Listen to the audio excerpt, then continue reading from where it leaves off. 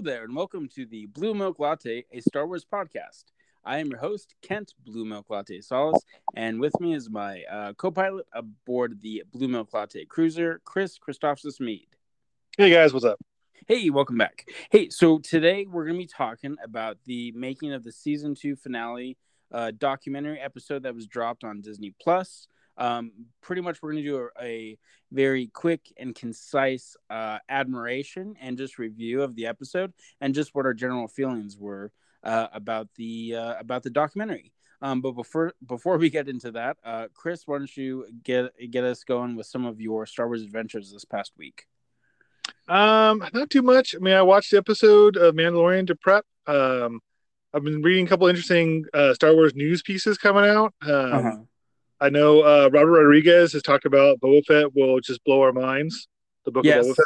Yes. So I'm super excited about that. I also read. I know we talked about this last episode, 2 episodes ago, about the return of Kira to the Star Wars universe.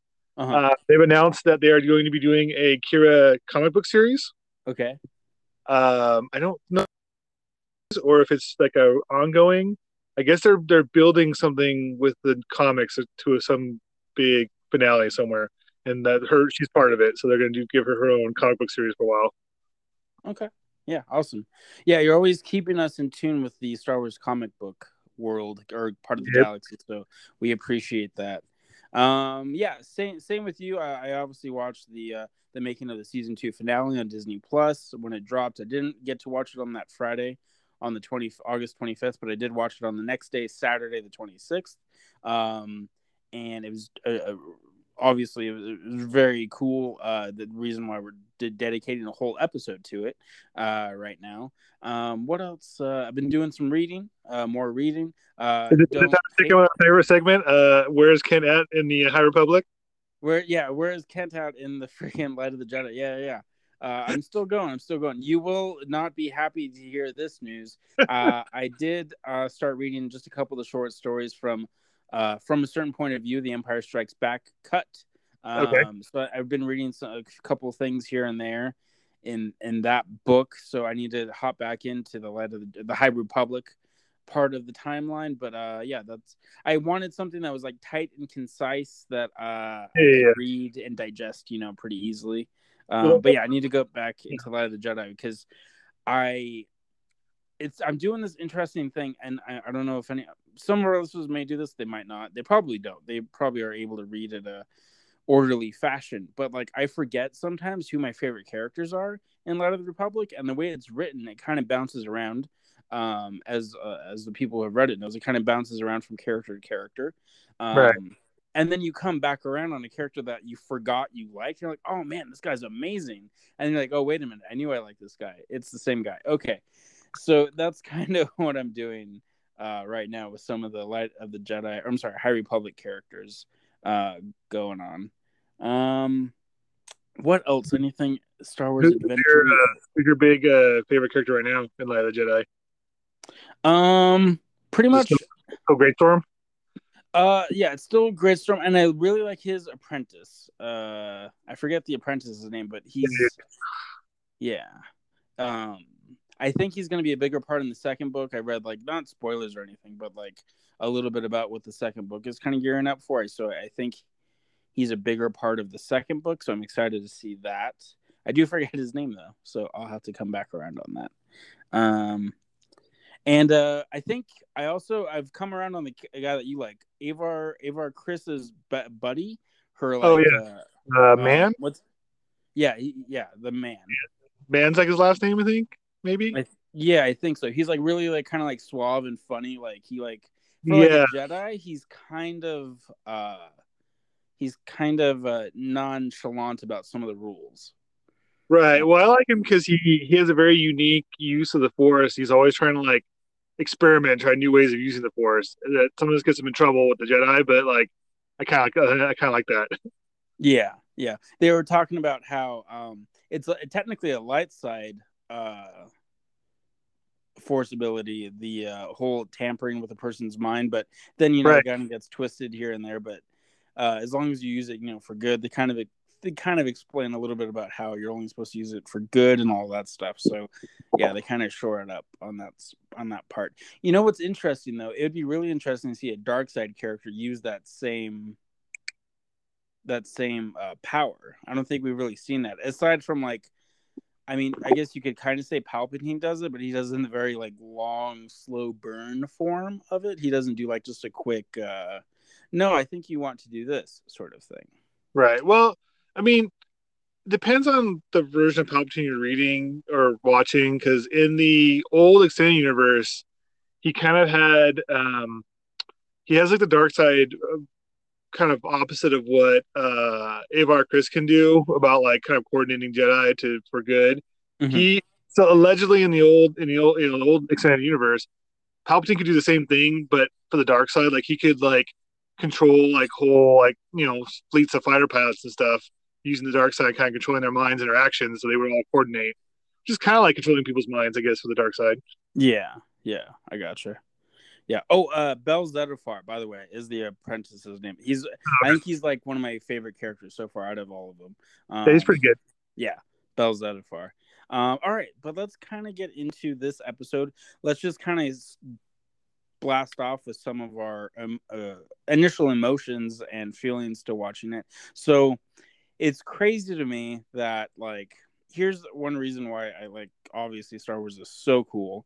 They can make a documentary about a show and it'll still have you like tear up a little bit.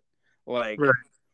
what other like franchise or TV show, movie, whatever can like they just simply make like a documentary about something and you get like choked up watching it. It's like you're not even watching the actual like story portion of what's going on. That's supposed to be dramatic.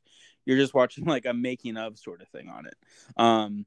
Yeah, so my Well, and girlfriend. it's crazy because like that whole documentary is literally about the last 15 minutes of the episode. Yeah, yeah, Like it's not the beginning. It's not even the whole episode. They literally just are just doing a whole episode on Luke Skywalker. It's crazy. yeah, yeah. They definitely buttered up Mark Hamill and I mean he is a legend, obviously. Let's call it how it is. But like they really put him on a pedestal during that Yeah, entire yeah. episode. What were some of your initial reactions to it? Oh, I loved it. And then same thing. I choked up when they talk about like when like Mark Hamill he gets to see Grogu for the first time, Yeah, and like well it yeah, like the whole thing kind of blew my mind as far as how like what they did and how it worked, and like just some of the create like when you look at some of the fine details about how they actually pulled this off, it's pretty amazing. Like they had the idea to bring Luke Skywalker in before they'd even released the first season, yeah, because they kind of talk about that. Where like because part of their deal was they want to get Mark on board, and so they show him. So they talk about showing him footage of the first episode before anybody else has seen it. yeah. So like they had this idea for a long time. Yeah, yeah. It makes me think like what are they planning now that we'll see Right. 1 to 5 years from now? Right. Yeah. Yeah. Yeah, any other emotions that you kind of left with besides like being choked up? I was like another thing that I want to mention, I was like inspired too. Cuz a lot of the creators are talking about, being on set and stuff and how like they're all like leaders or they're more or less top of their field in all their respective fields, from special effects to visual effects to directing, writing, producing, what have you. But yet they all still feel like kids making this stuff. Right. I thought that was super inspiring. Yeah, yeah. Well, I mean, they even talked about that even in the other. If you watch the rest of those making of documentaries for the first season and the one they didn't do one. They went for like almost every episode in the first season, but they didn't. They only did like one for like a whole season two, right? Or did they do one for each episode there too? For season 1, they kind of broke it up into different fields. They did one Yeah. portion on, yeah, But those yeah, feels kind of like ultimately those feels kind of focused. They gave like each director like kind of a chance to talk, about their episode a little bit. yeah. I don't know if they did that for the second season so much, but They two only has like two episodes. It's like the one and then like the Luke one that just dropped. Correct. Yeah. The what I think the first one was just kind of a catch-all Right. for the entirety of season 2, with like probably about like 15 minutes dedicated to each episode, going into like random behind the scenes stuff from each one. But yeah, this one, it's kind of funny. Yeah, they dedicated, I'm sorry, about an hour documentary to roughly 4 to 5 hours worth of show, and then in this episode they dedicate, like you were saying, like 45 minutes just to like 15 minutes, if that, of the show. And I do gotta give them props of releasing it so long after the second season wrapped, like before since the last episode dropped. Yeah. So basically to avoid any spoilers or anything, like, because I've started to see the last week or so articles popping up about like kind of recapping surprises and reveals and stuff they talked about in that episode. It was kind of Yeah. nice. They were like, it kind of kept everyone spoiler free for quite a while. I mean, shoot, Mandalorian season 2 started a year, no, not quite a year ago, almost a year ago. I don't feel like it was. No, it was in November. Never mind. Yeah, it was almost a year ago, I Almost think. a year, because it usually comes out in October, like in the fall. Yeah. We're there again. Yeah. Almost there. Which I keep forgetting. I'm like, holy cow! I mean, we got Book of Boba Fett is like coming. It's right around the bend. Yeah. Because it's November, December dropping. Book of Boba Fett, yeah, is dropping in December. December, yeah. So Yeah. we're like 3 months out from that already. Which means we should be, I would assume we'd be getting a trailer, in the next month or so. Well, especially since it sounds like Robert Rodriguez is already starting the press tour for it. So yeah, we should start seeing something soon. Yeah. So keep your ears Well, I'm kind of out wondering, like for we that talk one. about whether we're waiting to see whether we're kind of holding off on some stuff, because we might see Bad Batch stuff in it, and they're waiting till Bad Batch so they can start dropping Yeah. Bad Batch stuff in the Book of Boba Fett. Yeah. Yeah. We'll see. We'll see. So one thing I want to talk about is one of the key points to the episode that I thought was funny and interesting was they used Plo Koon as kind of a step in for Luke Skywalker, so that even some of your mid-tier creators that were working on the show couldn't spoil it, even if they did drop or leak something. I mean, it'd be pretty scary to be working for Disney and having to sign that NDA. I obviously couldn't and wouldn't say anything, but could you imagine like being the one that like leaks the news that like, oh, Plo Koon is going to be in the show, and then they find out the sources and you're not even right, you're just like fired and wrong. Yeah. Like, just how terrible that would be. Well, it was crazy because if you watch it, like the secrecy goes so deep that if you watch like when they're doing some of the footage, R2D2 is a different color. He's green. Correct. So to even like further the lie that it's Plo Koon, they even because obviously you put in a blue R2 unit, so it's like, oh, it's R2D2, so it must be Luke Skywalker. But like they went and like shot a bunch of footage with a green R2 unit. Yeah.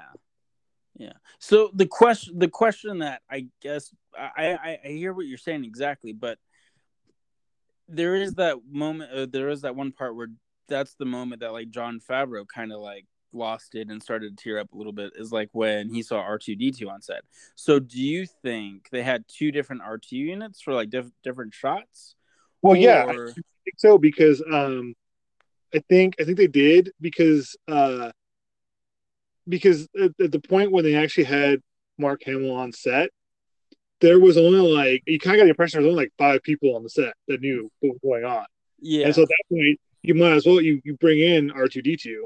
But then for some of the, because it's like the shots of it's like the behind the shoulder shots where it's like behind back is walking with him. So yeah, I'm guessing that would be the one that they would use. But they probably may have shot some of those with the whole Plo Koon thing, and who knows like how much they shoot the whole sequence with the whole thing being Plo Koon. I don't know. Mm-hmm. They don't really ever talk about like how much cast was on set at that time, because like did they shoot all Mark Hamill stuff like without the cast, without Pedro Pascal, and without all the rest of them? Yeah, I mean, you could shoot it that way because really, I think I don't think even think Pedro Pascal is shown in the same shot. Maybe his arms No, handing yeah. off Grogu, but I mean that could really be anybody's arms. You know what I Well, mean? isn't no, because Grogu walks over to Luke and Luke bends over and picks him up. Oh So yeah, like, yeah, yeah. there's no. So like, yeah, theoretically, they may have shot that whole sequence without any of the other, not even the cast even knowing, which is kind of crazy. Yeah, yeah. So That they is may have shot it with like the Plo Koon reveal. That might be with the cast, so that way the cast had like eye lines to react to, and they had they had something to play against rather than like a tennis ball on a on a pole. yeah, yeah, So for those yeah, shots, they may have used the green R2 because they're like, oh, it's going to be this Jedi, it's going to be Plo Koon, or this Jedi Master's coming in, but he's going to be a CG character, so you won't see his face. So just react to this stand-in's face that happens to look like Mark Hamill. yeah, yeah. I gotcha. Um, so one side thing that I want to talk about real quick. That does have to do with Star Wars because they do use the technology a lot, and they also use the technology in MCU films. Um, there is a little segment where Jon Favreau talks about how we're not too far away from like deep fake stuff Right, being heavily utilized. Like for instance, right, you want to see your favorite actors in a movie someday. Let's just say I don't know. We'll just use Michael Douglas because he's mentioned very quickly during there. Like let's just say you want to see a movie with Michael Douglas in his youth. How far are we away from just having like a 32-year-old Michael Douglas, even though he's like 60 or 70 or whatever, right. appearing in a movie throughout the entire movie? Is that a technology that you would like to see utilized in movies? Do you think it's utilized the appropriate amount or less or more than you would like? I think right now it's appropriate. The real test is what do you think about Captain Marvel, because that movie had DA Samuel Jackson and Clark Gregg for a whole 90 minutes. Correct. Yeah. Whereas all the other MCU ones are used for flashback purposes, and like if you're using for flashback purposes, that's the perfect use for it because it does a better job of putting using that same actor than trying to hire like a younger lookalike who sometimes looks okay, sometimes doesn't. I don't Yeah. know. I mean, it's hard to say. It'd be interesting. It'd be interesting. I know people have done this, and it'd be interesting to see if someone actually went back and like did it again recently. Is if someone went back and deepfake Solo, that would kind of be a good test for it. Like if we deepfake the Solo movie, what do we think about that? Yeah, like would we like if it's the same exact movie except instead of seeing Alden Ehrenreich, we see a young Harrison Ford. Would it be Right. better or worse? Yeah. Yeah, I don't That's a know. good question. And even going so far as like, because like I didn't realize that not only did they deepfake his face, they essentially deepfake his voice using the same technology but audio based instead of video based for his voice too. So you could Yeah. even do that with Harrison Ford. You go through and they did with Mark where they had like they comb all the interviews and and voiceover and any kind of like the radio dramas and audiobooks he's done and then deepfake his voice to it at that point, and then I'd kind of be interested to see what that looks like. I don't, but I don't, I don't know. That would be the real test. If I like that movie more or at least the same, then I'm probably okay with technology. But if it just feels weird to me, then then I don't know. I don't know if I'd be okay with it. Yeah. I mean, I want to go back just about a minute or so. I like what you said about them using it in Captain Marvel with Samuel Jackson because for the most part, or actually ever, I've never had a issue with that. Like it felt normal and it felt Right. fine, and it contributed to the story. It didn't hinder it. It didn't take me out of the movie. Um, so yeah, I think in certain instances when it's contributing to the story, I think it's necessary. Yeah. But I think sometimes, but like I think if you try to do a movie where like the entire gimmick is I don't know, and I could see Hollywood doing this because Hollywood's crazy, taking like a whole bunch of actors in their 70s that used to be in the golden age of the movies, like amazing, and just like deep faking all of them to make them like young again. Like I could see them doing a movie like that, kind of like Right. how in the 90s we had the whole like subgenre of comedies where people they would do like one comedian would portray everybody, like Eddie Murphy did it with like Nutty Right. Professor and all that. Like it would be like just another gimmick sort of thing. Right. I could see Hollywood going the way of the gimmick, but I think if it's utilized correctly, yeah, it would work as long as it's contributing to the story and it makes sense. You know what I mean? Yeah, yeah. Yeah. Yeah. I So don't want an original story with a bunch of deep faked actors when like I like it where you're using either revisiting a classic character they've done or if we're using it to like for flashback purposes. So I think that's probably a good use of it is and I think that would probably be the best way to probably do it. mm-hmm, mm-hmm. Yeah. And while we're on the topic of deepfake and all that technology that's emerging and still continuing to grow, I don't think he's mentioned by name in the documentary, but for those who haven't heard, there was just a good old fashioned normal YouTube artist, and he did a take on the Luke Skywalker face, and somehow using his software and stuff at home was able to make it look as good, if not better, than what they were working on at Industrial Light and Magic. And I just wanted to name drop him here. I think his user name on YouTube is Shamook. And believe it or not, Lucasfilm hired him, and he is now a Lucasfilm employee. So if that's not like, That's not so that's not the guy that they show initially doing the deep. This is a different guy, or is it the same guy? I believe so. I don't think he's on screen during the actual documentary part because I think they made the documentary. Yeah, They probably cut the documentary like a few months ago, is my guess. right. But when he was hired, this was I think in the last like 50 to 60 days. Yeah, well, yeah, So because his deep fake was produced obviously after the Mandalorian had come out, so it can't have been the guy they show, engineering the deep fake for them originally. yeah, yeah. So let's talk a little bit about Dave Filoni and Jon Favreau as a duo. Um, Obviously they are delivering for hardcore Star Wars fans, and I believe they're delivering for your casual fan as well, at least um, on paper as far as like selling product goes. Because I mean, it's kind of obviously tapered off now, but Baby Yoda / Grogu merch has been It, insane the last year and a half. You know what I it's mean? big. I mean, shoot, every my Facebook feed still comes up with like new items a hot topic just arrived this week that have Grogu on them, or like box lunch, or like Yeah, Loungefly, and still putting out baby Grogu stuff. yeah. So I just wanted to take a moment to talk about Dave Filoni and Jon Favreau, in regards to their work on The Mandalorian, and hopefully, I mean not hopefully, and their future work on Disney Plus shows. Um, do you think I hope that's not. Do you think there will ever be a time where they will become stale or like won't be able to like deliver?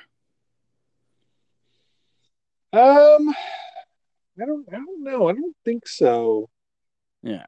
I mean, I think them as a duo like is fairly unstoppable, because I think if Jon Favreau tries to get too big into one thing or too I don't know, flashy with one thing, Dave Filoni will kind of rein him in, um right. and Well, say, "Well, no, this is what Star Wars mythology kind of dictates, and this is kind of what we should do."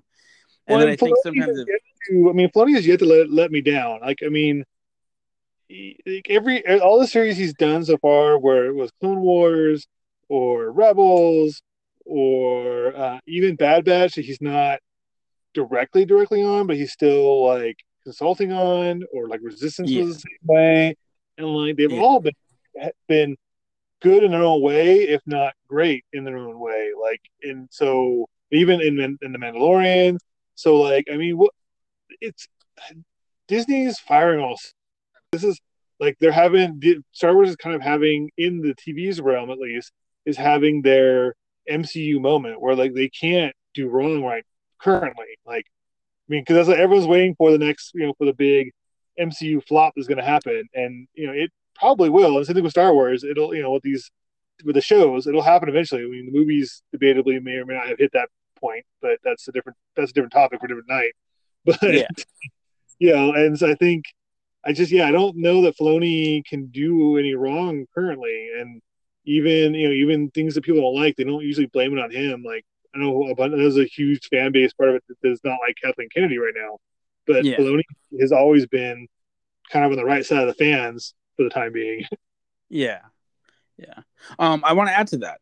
So John Favreau obviously does mention Kathleen Kennedy.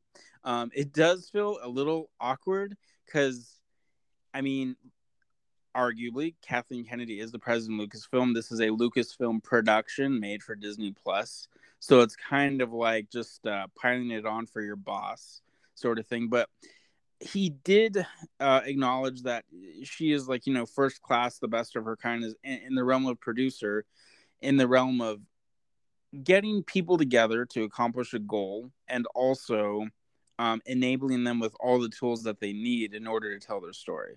Right. And I know that there's a lot more love right now in the Star Wars universe for The Mandalorian than there is, say, the sequels and all that good stuff. But with that being said, I think Kathleen Kennedy also is doing a fantastic job as far as assembling the storytellers, giving Yeah. them the tools to be successful. She's 100% doing her job. You know what I mean? Yeah. No, I mean, I hope it didn't come off as like I was demeaning her. I was just acknowledging that there's issues with it. But no, I think she's a good job. I think hiring J.J. Abrams to do episode 7 was brilliant. It was a really smart idea. Even Ryan Johnson, I think was a good idea. Whether depending on regardless of how you feel about that movie, I think he was a good choice. I think it was an interesting choice to go with like 3 of these kind of up and coming, well, not really Abrams so much, but like these kind of younger up and coming guys with Yeah. Colin Trevorrow and Ryan Johnson. I think she has good instincts. I feel like like I said before, I just feel like that they needed a Kevin Feige to kind of rein the story in. That Yeah. she really good at getting the talent, but there wasn't anybody who was like directing the story. I think that's like she's really good at pulling the talent, but maybe she's not the person who's like the story editor or the story like Yeah. guru. I gotcha. I think Yeah. it kind of is how I'd kind of frame any kind of critique I have of her. Is that she's just I don't know if she's the when you're dealing with a large franchise, she's not the Kevin Feige who is like controlling the flow of the story. Yeah. Yeah. And by the way, yeah, I didn't think you were taking a shot at her or giving her shade or anything. I just wanted to acknowledge that as well on our podcast. That yeah, we're not Kathleen Kennedy haters here. We do appreciate what she's done. We will have some slight opinions here and there, but for the most part, we think Kathleen Kennedy is doing an excellent job with Star Wars. Let's Yeah, it see cracks me here. up when I see like when I keep seeing articles with a headline like Kathleen Kennedy getting fired, like she's out, and like for like the last 3 years, and it's never happened. So I'm like, come on, Yeah. guys, where are Yeah. you getting this information from? Because you've been saying it for a while now, and it hasn't happened yet. Yeah. Yeah. One last thing we will touch on, which it's kind of like one of those fun things in a movie, like when you watch it again, you're like, oh, duh, of course that was gonna happen.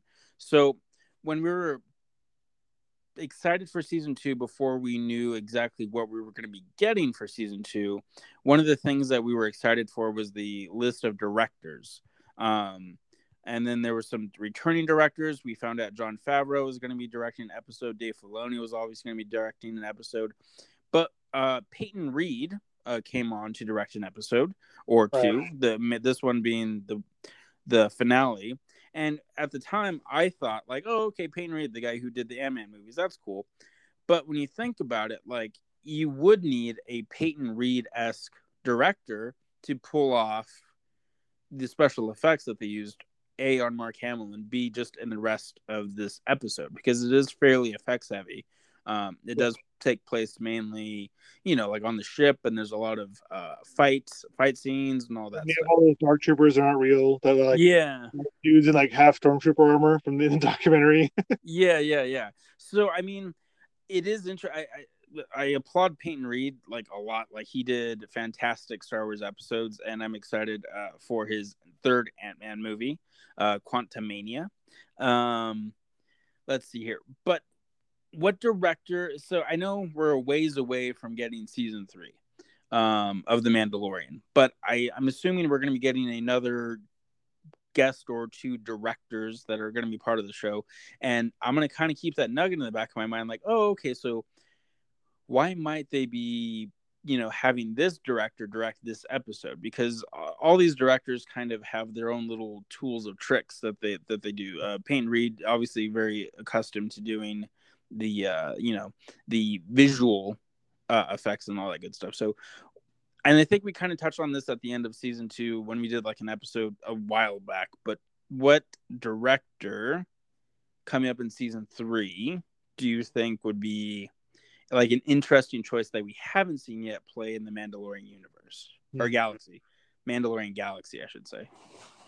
It's hard to say because I'm not a big director guy, but like because I think I kind of think it would be like just would blow my mind if they pulled him like they pulled like Spielberg in to do an episode just to do one, Yeah, or even Lucas like pull Lucas in for an episode. yeah, Like so when and if because that's a weird rumor being reading about that season 3 might be the last season of Mandalorian, but I don't know if I buy that. But yeah, is that how I mean so looking forward like how awesome would it be to have Lucas come in and like direct either like a season premiere or like a series finale that they finally ever came to the end of the Mandalorian, have Lucas come in and do the last one, like that would be amazing. yeah, yeah. I I I agree. think that'd be the big one I'd like to see because like he's kind of hanging around the Mandalorian set a lot. Like he's there because you see him. He's there at he's there on the set for the finale, and like we know that he's been on set a couple times. Especially, I think he's mostly there when Filoni does the directing. So Yeah, I think the Lucas episode would be really yeah, yeah. I agree with you. Yeah, having George Lucas back to direct an episode would be amazing. So I'm gonna go on the complete opposite end of the spectrum. Still a very widely known and beloved director, especially for fanboys and stuff like that. I think it'd be fun to see Kevin Smith do an episode in season 3, and yeah. I think it'd We be talked about this already. no, we did talk about this already, Yeah. but I just wanted I wanted to talk about that you hear Peyton for me pre-season 2 watching and all that. I hear Peyton Reed's doing an episode and I think, oh cool, the Ant-Man guy, whatever. It's probably going to be like a good episode, but nothing like that special. So, and then it got me thinking about what tools Peyton Reed would bring to an episode. And then I was thinking Kevin Smith would bring something to Star Wars, I think, from a comedic and from a dialogue point of view that would Yeah. be like that we haven't seen before, but yet I feel like since he is obviously a huge fan, would feel pretty authentic to Star Wars as well. So that's something that I think would be like really fun to see and to Yeah. hear inside of an episode. It probably wouldn't be the most action packed episode, but I still think it'd be fun to see. I don't know though because see, when we had this conversation before, I'm sure I mentioned something about like he doesn't, he doesn't consider himself a really good shooter and mostly dialogue and stuff. But you know what? After watching his He-Man take, he probably has it in him to possibly co-write, if not direct, a Mandalorian episode because like he has experience doing special effects stuff. He's done Flash and he's done Supergirl. Mm-hmm. So, so I think he would have the ability to work with to work with that kind of stuff. But and I think, like I said, after watching his He-Man stuff, I think he could write action. I think he could probably pull it off. Mm-hmm. Yeah, I think he could pull it off as well, and it'd be fun to just have a cameo of like Jason Mewes as like a stormtrooper. I'm just Right. saying. I'm just saying that would be hilarious. Right. Yeah. All right. So that's pretty much all we got for you on this episode. We kept it pretty tight for you guys. We've been playing around with some of the lengths. We're doing some shorter ones, some longer ones later on. But yeah, that's pretty much it for this episode. Let us know what you guys thought of the Disney Gallery Season 2 finale documentary episode now on Disney Plus. You could leave any comments, any thoughts on any of our social media. We are on Facebook, Instagram, Twitter, and believe it or not, TikTok. And we're at the same place on all of them at Blue Milk Latte, exactly how it sounds. Yeah, thank you guys so much for listening. Chris, what would you like to leave with the good people? I'm trying to think of my recommendation for this week that I thought was really good. Oh, something that's really good, but kind of rough to watch is Sweet Tooth on Netflix. Is amazing. It's Yeah. really, really good. It's tough because part of the apocalypse is caused by a deadly virus flu. Yeah. So there's some stuff in there that gets hard to watch because you're like, yeah, we're like a good 6 months from being that bad. Mm-hmm. But no, otherwise it's beautifully shot. It's got an amazing soundtrack. Like it's really good, and it's I want to say it's produced by Robert Downey Jr. and his wife produced it, I think, or Oh, executive produced it. oh, cool. So Okay. yeah, so there's a Marvel tie, even though it's a DC comic, but it's really good. Nice. Okay. Cool. Very cool. Thanks for the recommendation, and I will leave you with eat an apple a day to keep the doctor away. Um, I know it's super random, but I've been eating an apple a day this last week, and I've been feeling pretty okay about myself. So Okay. maybe it's a placebo effect. Maybe there's something actually, in apples that it makes me feel this way. But yeah, eat an apple a day, kids. All right. Thank you guys so much for listening, and may the force be with you. All right, guys, have a good week.